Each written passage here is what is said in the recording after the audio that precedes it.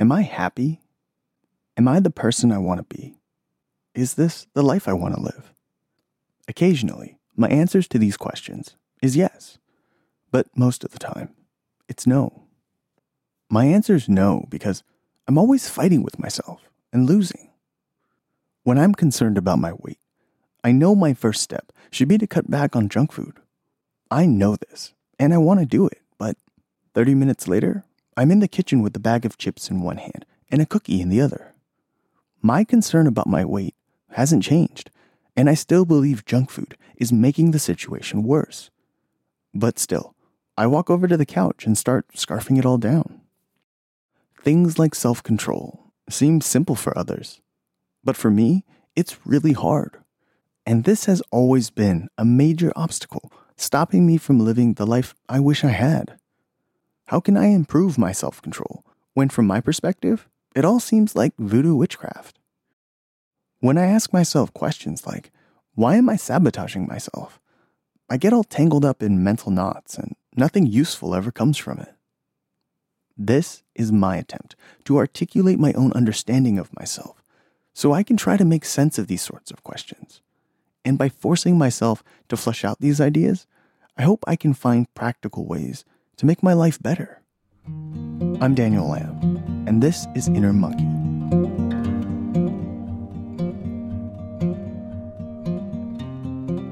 It's surprising to discover how often I'm my own worst enemy, even for something as simple as trying to read more.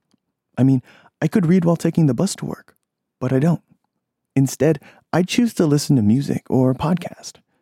Sometimes after a long day, I could curl up with a good book, but I don't. It's just easier to turn on the TV and find something to watch. I'll ask myself questions like, why didn't I do what I wanted? And how do I trick myself into doing what I want? These questions aren't very profound and are probably very common, but I've always struggled to find good answers to them because these questions don't make sense to me. If I'm a person with a single consciousness, and I assume that I am, the idea that I can trick myself is impossible. Yet sometimes it definitely feels like there's an inner struggle inside of me. So what's going on? I think it all boils down to how I understand myself. I don't mean my character or what my values are, but what I'm referring to when I use the word myself. Is it my conscious thoughts? Does it include my emotions, my subconscious? What about my physical body? Identity is a complicated and confusing subject because thinking about it too much often leads to paradoxes, like me arguing with myself. When I try to sort any of this out, I'm quickly overwhelmed by contradictions. Things stop making sense real fast. And in all this confusion, I just want to give up. But if I don't reflect on who I am, how can I mold myself into the person I want to be? I can't. So in order to help me understand myself, in spite of this confusion, I use the idea of my inner monkey. My inner monkey is basically all the parts of me that I have little or no control over. For example, I can't will myself to be happy or to find something funny. Emotions influence me in ways that I can't always control. But even as I try to talk about them now, I can hear myself referring to my emotions in the third person, as if I'm talking about someone else. It's very natural for me to think of my emotions as a separate entity because I can't control them. When I'm overwhelmed by emotions, sometimes I don't even recognize myself. It's as if I'm just along for the ride and someone else is in the driver's seat.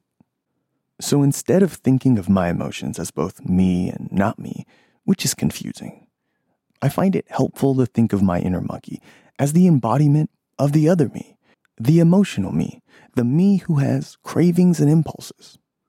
To be clear, I don't think there's really a monkey-like consciousness inside of me, but I found it to be a useful tool for understanding just enough about myself to start making positive changes. And in the end, that's all I'm really after. I'm looking for ways to make my life better so I can live the life I want to live. And by separating the idea of my inner monkey from myself, I was finally able to turn those unhelpful questions from before, like why am I sabotaging myself, into questions that I can do something with. Like why is my inner monkey sabotaging me? And what can I do about it? And this question These kinds of questions I can find the answers to.